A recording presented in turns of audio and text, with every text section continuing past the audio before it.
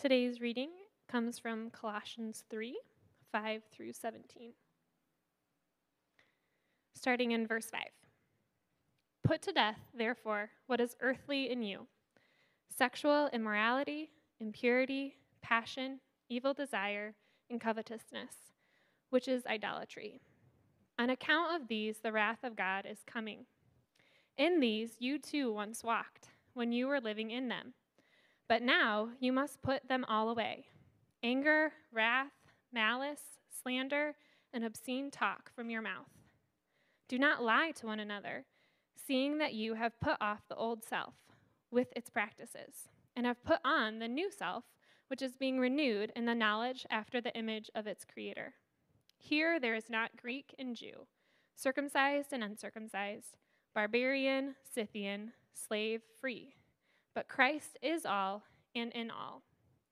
Put on then, as God's chosen ones, holy and beloved, compassionate hearts, kindness, humility, meekness, and patience, bearing with one another if one has a complaint against another, forgiving each other as the Lord has forgiven you, so you also must forgive. And above all these, put on love, which binds everything together in perfect harmony. And let the peace of Christ rule in your hearts, to which indeed you were called in one body, and be thankful. Let the word of Christ dwell in you richly, teaching and admonishing one another in all wisdom, singing psalms and hymns and spiritual songs with thankfulness in your hearts to God.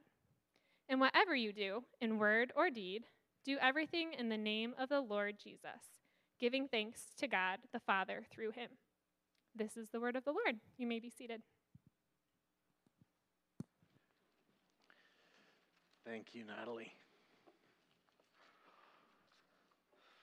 Well, we are going to continue our series in The Gospel Matters. As we talked about a couple of weeks ago, the gospel is the matter of first importance. And then last week we talked about the importance of the gospel being on the forefront of our minds, to set our minds on things that are above.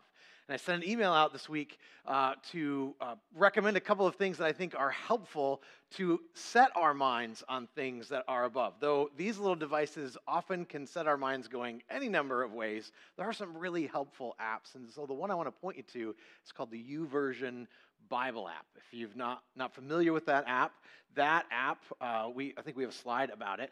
It has all kinds of translations. You want to read it in a different language, you can read it in a different language. There's tons of reading plans there that can serve you to set your heart on things that are above. So the reading plans may be as simple as a few verses a day, or maybe read the whole Bible in a year and everything in between. So I just want to commend that to you as we seek to set our minds on things that are above. And there's a cool feature in that app. If you have the app and you click in the right-hand corner, it says more stuff. You can actually click on events, and if you want, there are the slides, like the things we put up on the screen. They're actually listed in there, so you don't have to frantically write stuff down. I know I'm like when I write stuff down, the slide goes away. You're like, no, where did it go? Well, it's right here in the Bible app. So hopefully that will serve you as we seek to set our minds on things that are above. Well, today as we continue, we're going to continue in the same book of the Bible in Colossians, and we're going to see that the gospel matters in what we wear. Now you're going, all right, what is this, like a message about modesty or something, or about style? Because you are not the one to speak to style, that's for sure. Well, no, I'm not talking about the physical clothing. I'm talking just spiritually speaking. In Scripture, we see put-offs and put-ons, and the gospel speaks to our actions, the things that we are to do. But I want to be clear about something before we jump into this text. Oftentimes, people, when they encounter Christians, they encounter, I don't mean to be rude, but they encounter junior high boys after they come out of gym class. And you're going like, what does that mean? Well, you know what? Maybe you don't know. Obviously, maybe the ladies in the room don't know. But junior high boys, when they come out of gym class, oftentimes they have their gym clothes, right? And they get all sweaty and whatever. And when they get off, they toss them. And I didn't do this, but man, there are a bunch of guys that toss those clothes and put these clothes on. And then they went to class. And then they wondered why people smelled aromas. Because they didn't clean themselves before they put their clothes on. And too often, people have engaged with believers who have just tried to do the external things. But there's a reality for us as Christians. Because of what Christ has done, we have been washed clean. We have been redeemed by the blood of the Lamb. He's washed us whiter than snow. I wish there was snow outside right now that I could point to that, but there isn't any. And so even as we're going to talk about actions, I want you to be aware the actions are not what washes us clean. The actions are a fruit of what has happened on the inside. You have been washed whiter than snow. So let's look at the text, but before we do, why don't we just pray? Father, we need your help this morning as we look at this text. We need your help because we want to reflect the change that's happened internally. We want to reflect externally the things that have happened internally in our lives. And so we ask God for your help. God, we ask Holy Spirit for you to come and bring conviction to us. Not because we need to feel bad, but so that we can reflect more the glory of Christ. So lead us this morning. Help us to Savior Jesus even more. We ask all this in Jesus' name. And all God's people said, amen.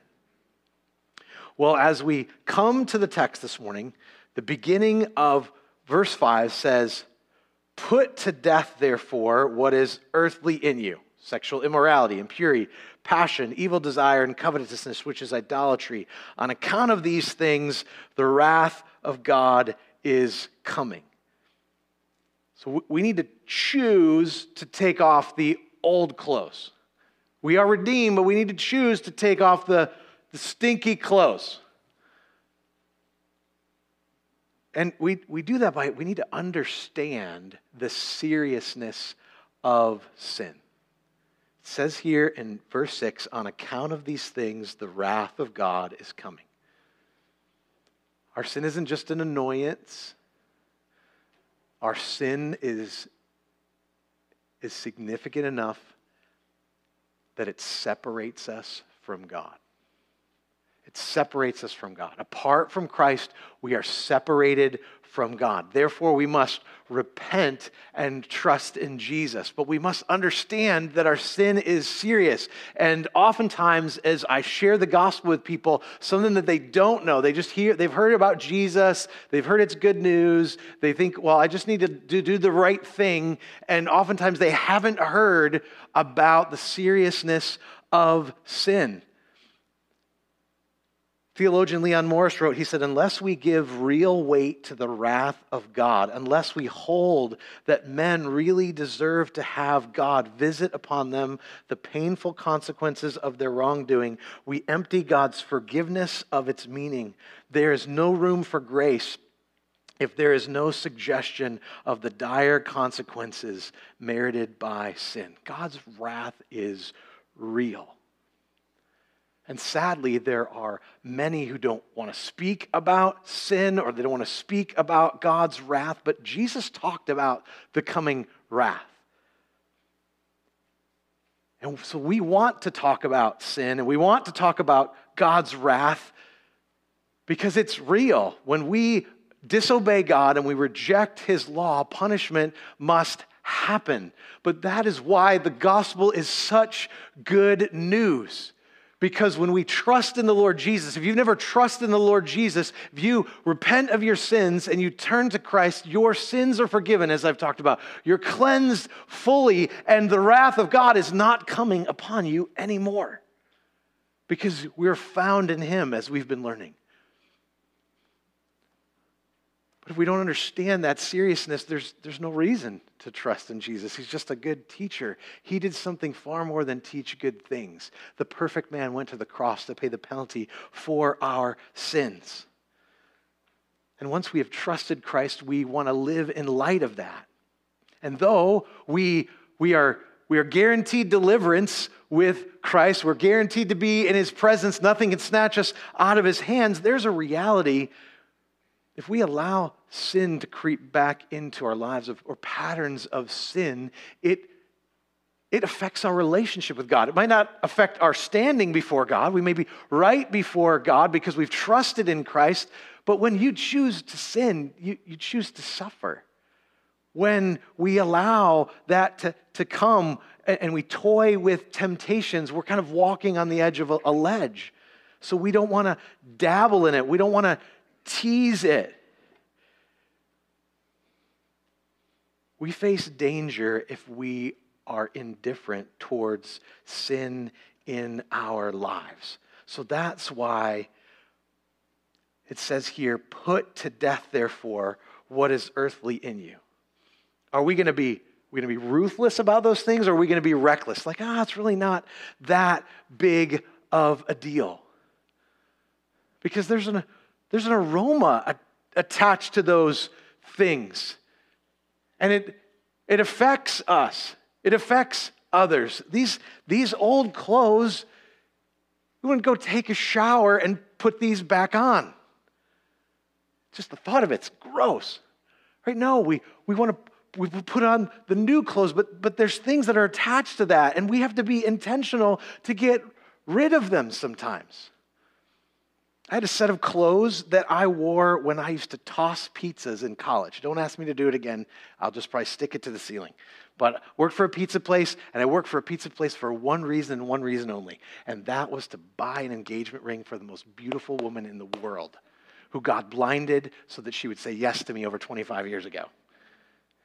But I worked at that pizza place, and I wore the same shirt, same hat. I did my laundry. I washed them every single time. But over time, there was an aroma that got attached to those clothes. Even after I washed them, they just, I'd pull them out. And they were kind of soft because they'd been washed, but you'd smell it and you're like, that ain't right. And when I was done working there, the only thing that I could do with these clothes was this. There's a reason I don't have them to be an illustration, because they just had to go in there. I just had to get rid of them. Why? Because they stunk. They were a part of the clothes. They had gotten on them. And so we need to be that ruthless with sin in our lives. Why? Because you have died, as we learned from the passage last week. You have died. Verse 3 says, you have died and your life is hidden with Christ. Your old self is stinky.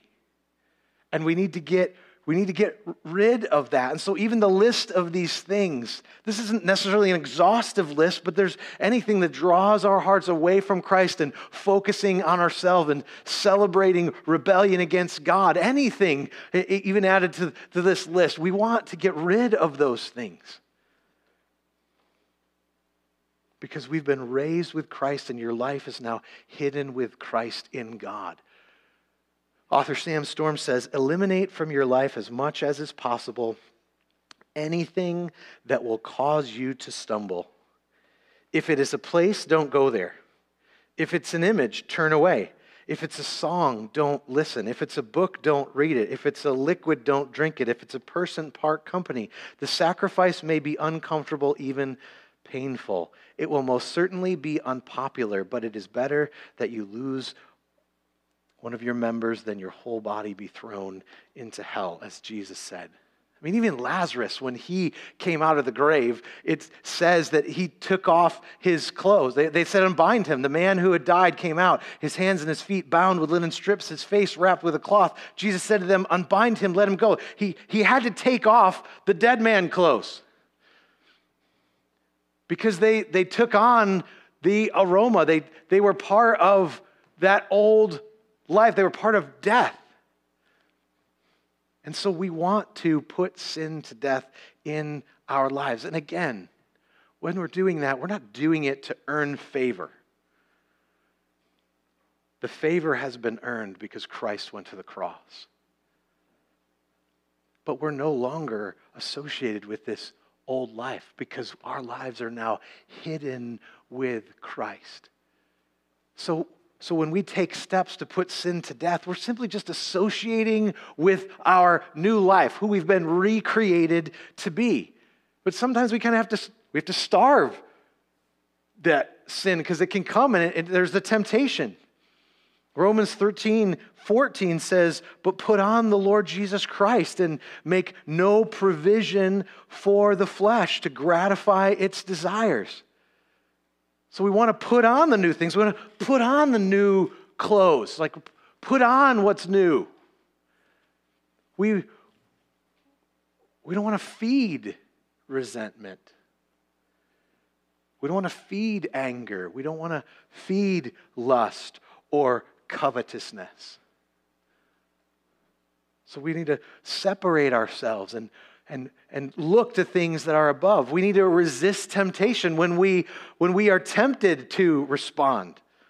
And how do we do that? We look to Jesus. 1 Peter 2 says, when he was reviled, he did not revile in return.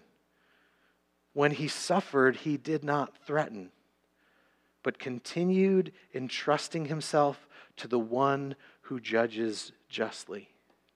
There's going to be a pull because there's memories with these things. Yeah, if you're thinking about his dirty gym clothes, yeah, there's no memories with those. But there's some things from our life in the past where there were memories, and there are things that just they draw us. We think, oh yeah, just there were good times, and we forget about all the bad things that were attached to that. We just seem to remember the good things, and there can be this tug. But maybe I got, but I got this, and I'm putting this on, but I really don't. This is like the shirt that you can't get rid of in the back of your drawer, right?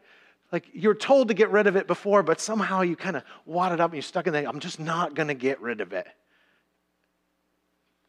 But this is so much bigger than just an old t-shirt that has to be gotten rid of. This is not in accordance with who you've been recreated to be. Jesus didn't have to put off because he lived perfectly, but he continued to entrust himself to the one who judges justly so that those temptations wouldn't draw him away. And that's what we do. We entrust ourselves. Because it's not often the battle. We often can see the battle as I just got to fight that. I just got to fight it. But often it's just embracing Christ. It's embracing Christ that helps us to resist temptation. Another way we put sin to death is we leave no space for it in our life. Philippians 4 says, finally, brothers, whatever is true, whatever is honorable, whatever is just, whatever is pure, whatever is lovely, whatever is commendable, if there's any excellence, if there's anything worthy of praise, think about these things. If you are focusing your energies on the things that are above, when we are intentional, because sometimes the intentionality isn't putting that off. Sometimes the intentionality is the putting on, as we're thinking on things that are above and we are filling our time. Certainly filling some time, maybe as we start our day or end our day, as we study God's word, as we focus our minds, but maybe we are putting application to that. Maybe we're serving other individuals. Maybe we're studying Scripture with other individuals. We're filling our schedules. We're filling our time with things that are redemptive, pointing us to the Redeemer. Honestly, sometimes that's what serves because our schedule's full. I remember when I was in college, I didn't watch hardly any TV. Not that watching TV is wrong, but I enjoy watching a sporting event or show from time to time. I just didn't. Why didn't I? It wasn't because I was like, I'm super spiritual in this season. I'm not going to watch TV. Actually, it wasn't that at all. My schedule was so full because I'd come to Christ and I was involved with my campus ministry and I was involved with my church. At one time, I was going to 2 different churches because I wanted to go to 9 at one service and 11 at the other one. And I had tons of homework to do. I just didn't have time for the other stuff. So sometimes it's directing our hearts and filling our time with that which is pleasing to the Lord that helps us to put these things to death because we realize these are the things that fill us. Why? Because they direct us to the one who is actually satisfying. Because when we're satisfied in Christ, we have joy and we have peace. When you go to the bottle, it might satisfy for a moment. When you satisfy yourself with Christ, there's peace that really allows you to sleep. or directs your gaze if you're up in the middle of the night, or allows you to endure. So we want to put to death the old and then choose to put on the new clothes. Look at verse 10. And have put on the new self, which is being renewed in the knowledge after the image of its creator. We don't put on the stinky clothes after you get clean because you still smell wearing the old stuff. No, we direct our gaze, we meditate on the Savior. Again, Sam Storms had a great quote. He says, I know of only one way to lay aside, by meditating on the magnitude of the mercy shown us in the cross of Christ. We must ponder deeply what Christ endured for us, rather than fixate on what others have done to create discomfort or pain. That is to say, focus on what Christ has done for you and not on what others have done to you. As we labor to saturate our minds with what Christ has done on the cross, it will gradually, ever so progressively swallow up and erase the pain of what others have done to us. This is the power of grace. This is the power of Spirit-anointed truth. And it takes time. It does take time. We talked about watering last week. We want to saturate ourselves with the things that are above. Becoming what God desires for us is incremental. It's not instantaneous. Though there's an event when we come to know Christ, there's a process that goes as He's conforming us to the image of His Son. And I like to get places more quickly. I just want to get there. Okay, we got this truth. I just want to get there. I want to be done. But God is working. And it's often the time that's needed in the working. And so that we don't get discouraged in the time that's needed for God to be working, we need to have our gaze look up. So, because this is a process. This isn't just a quick little project. This is a complete overhaul. He starts with our hearts, starts with the foundation. We're transformed by the power of the gospel. And then some things are taken right out of our lives. Because you've heard those testimonies. Yeah, I used to do this, and immediately it was gone.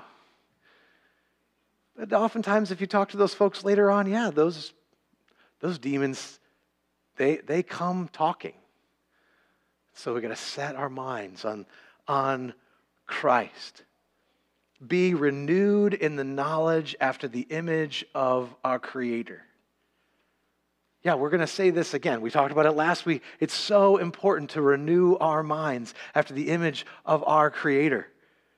Romans 12:2 says, do not be conformed to this world, but be transformed by the renewal of your mind, that by testing you may discern what the will of God is and what is good and acceptable and perfect. So we don't move on from the renewing our minds. It's not like, okay, we talked about that last week. Now we just talk about what we need to do. And we could focus on just the things that we need to do, but we need to focus on what Christ has done. That's what will help us to do what He has called us to do. Our enjoyment in Him is what empowers us to do. Our pleasure in God is the thing that gives us the passion to live in purity. So we need to renew so to do this, because when you look at the passage, look at verses 12 to 15. Put on then as God's chosen ones, holy and beloved, compassionate hearts, kindness, humility, meekness, and patience. I haven't even finished and you're going, oh, okay. Bearing with one another. Oh, I got to do that too? And if one has a complaint against another, forgiving each other as the Lord has forgiven you. So you must also forgive. And above all, put on love, which binds everything together in perfect harmony. And let the peace of Christ rule in your hearts, to which indeed you are called in one body, and be thankful. Now, certainly we read that, and that just sounds so wonderful for the person sitting next to me. Because that just seems huge. I don't know. I'm struggling, not with them, because I think these are right, but it's hard to do these things. How do we have the grace to walk these out? We have the grace by looking to Christ. You could take some time this afternoon and just start at the beginning of Colossians and read it through slowly. You're going to come across some themes that are going to point you to the preeminence of Christ. Because in chapter 1, we learn that there's forgiveness in Christ. We learn there is peace with God because of what Christ has done. If you're struggling with forgiveness, giving or receiving it, we need to ponder the magnitude of what Christ has done. If you're struggling with peace, you're just like, I just want peace, we need to consider the reality.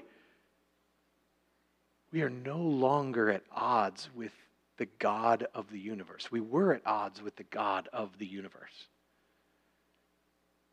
But we have peace with God because of Christ and what he did on the cross. We've been completely reconciled to God because of Jesus. That's just in chapter 1. Chapter 2, no, you're made complete in him. It's not Jesus plus I need to do this thing makes me complete. It's not Jesus plus having a great husband and 2.5 kids makes me complete. It's not Jesus plus if my husband fixes himself, then it's going to be good. Or vice versa. If my wife would just fix herself, Jesus plus, then I am complete. No, Jesus plus nothing is everything. Because we are found in him. So when you struggle with it, I'm just coming up short, or there's just something missing in my life. Well, I think you are experiencing the reality of the brokenness of this world and the effects of sin. But you're not incomplete. Because you're found in Christ. That's how God looks upon you. He doesn't look upon you and go, yeah, I really messed up a lot. Got a lot of work to do there. No, he has many thoughts about you. Loved you enough, he sent his son for you. The favor that you receive isn't based on what you've done because you can't do enough, but it is based on what Christ has done. Sin also no longer has power over you. At the end of middle of chapter 2, he's disarmed the rulers and authorities and put them to open shame by triumphing over them in him. The enemy doesn't have rule over you anymore. He may try to lie to you, but he doesn't have power over you. Because Jesus defeated that. Won the victory at the cross. Not even death held him. And your life, as we've talked about, is hidden with Christ in God. Because you've been raised with Christ. And you've died, and your life is hidden with Christ in God. And even in this passage, look back at verse 12. It says, put on then as God's chosen ones. God's chosen ones. In light of all that you did, in light of all that you've done, in light of all of your imperfections and sins and times when you've rebelled, times when I've failed, times when I just feel horrible because of the mistakes that I've made, times when I've been too proud to see those mistakes.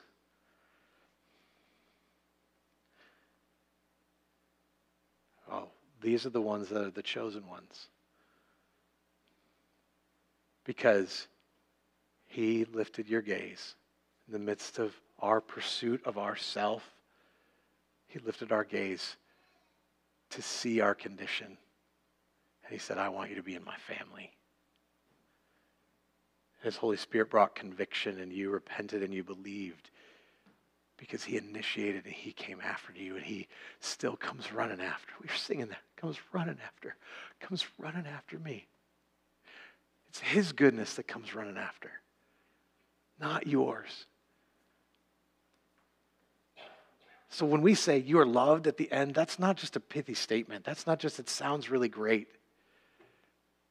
I just saw a really cool, picture on Pinterest. I didn't see one, but we see those on Pinterest, right? But pithy Pinterest statements, they don't deliver when the bottom falls out in our life, or when we realize we've messed up or screwed up or been hurt or jilted or whatever the case may be. But you know what? The love of Christ, the fact that he's pursued us, when the bottom falls out and you know you're not alone, that'll deliver every time. The gospel delivers every time.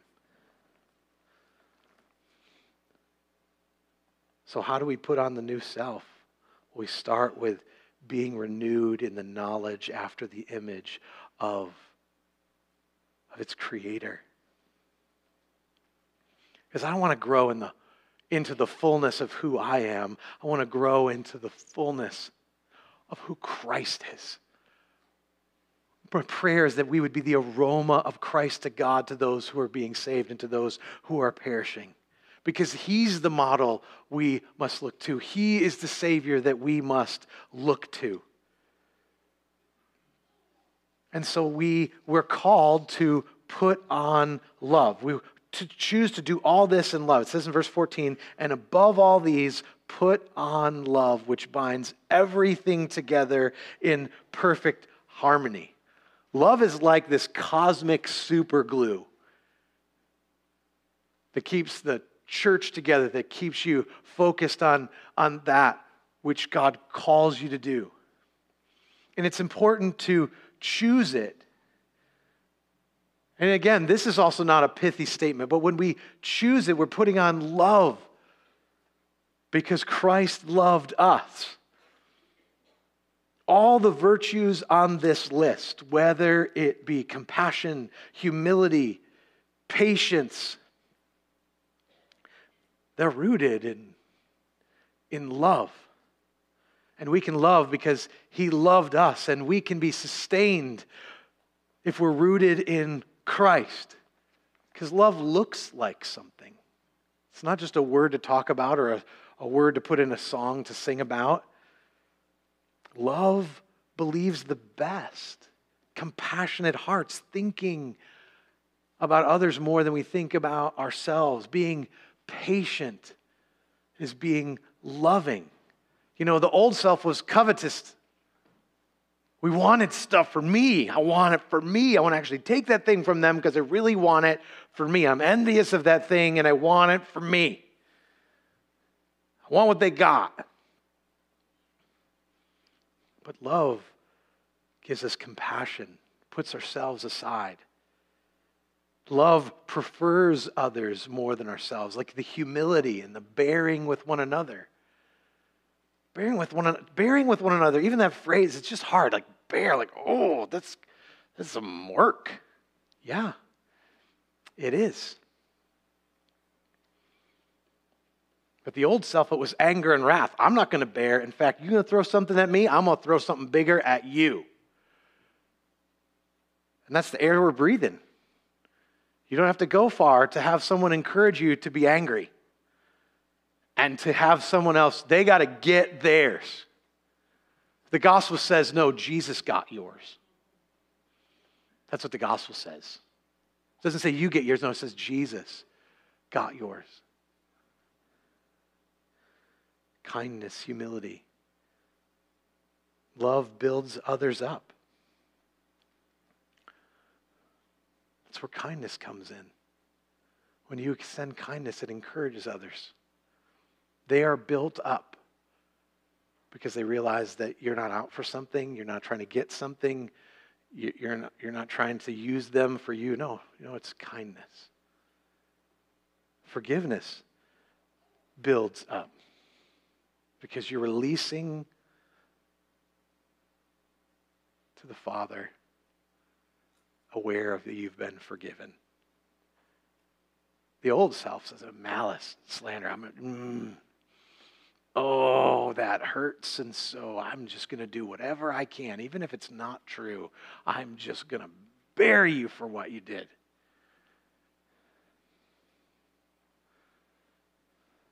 The gospel says Jesus was buried for what I did.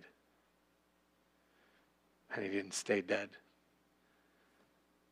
He rose from the grave. And that's who we look to. Jesus was stripped of everything, but he was clothed in righteousness. Peter reminds us in 1 Peter 2, when Jesus was reviled, he did not revile in return.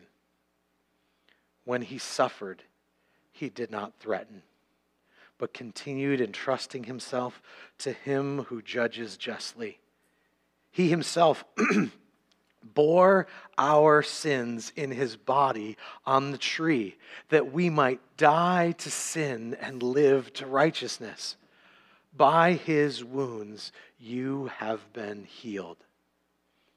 For you were straying like sheep, but have now returned to the shepherd and overseer of your souls.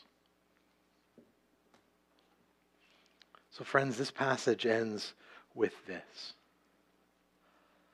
Verse 16, let the word of Christ dwell in you richly, teaching and admonishing one another in all wisdom. That's why we want to gather. We want to gather as often as we can gather because we need to teach one another, admonish one another in these things. Singing psalms and hymns and spiritual songs. Apparently we've all been recruited for the worship team. We'll see you all here next Sunday morning at 8 when practice starts. But this looks like something. We do this with thankfulness in our hearts to God. And whatever you do in word or deed, do everything in the name of the Lord Jesus, giving thanks to God the Father through him. God's done a work, and sometimes we just need to just go through the list of the things that he's done, because that thankfulness changes our hearts. It just redirects our hearts to see of all that God has done. Then we stop going, why didn't you do this one thing? And then you see all that he has done, and there's grace to endure, to see him work, and faith to pray.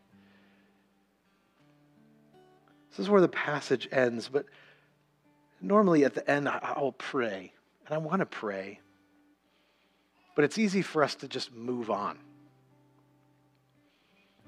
And there's a specific call in here for us to put off, to put to death, and a call to put on. So I want to encourage us just to take a few minutes as Hugh's just playing in the quiet. No one's going to be asked to stand up. Just in your seats, we're going to just bow our heads and spend a few minutes in prayer. You and the Lord. Stop thinking about the other people that are in the room. And let's just engage with God. Leave your Bible open. Look down at your Bible. Lord, is there something here that you're bringing conviction about that you want me to put off? Maybe I'm going to share it with my small group so that they can walk with me to help put this off. But also, is there something in here, Lord, that you're nudging me about putting on? An action you're calling me to take because I'm more aware of what Christ has done, and I just want to reflect his glory. So let's just take a few minutes. Is there one thing to put off, one thing to put on, or just one or the other? So let's just take a few minutes to pray, and I'll close this in prayer.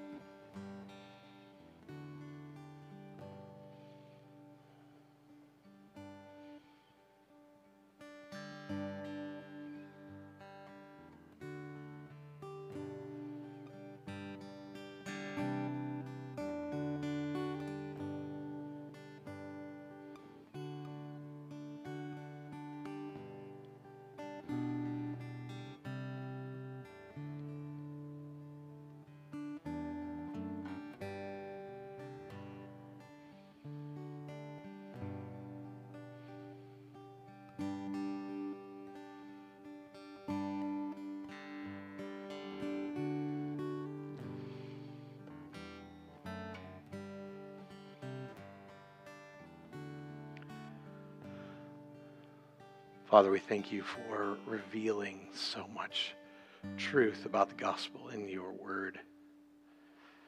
And I ask God that as we transition to sing and as we transition to taking the next steps in our day and our week, that you would direct our gaze to the one who gave his life, the one who went before, who didn't give in to temptation and yet lived so that he would die and take upon all that we deserved.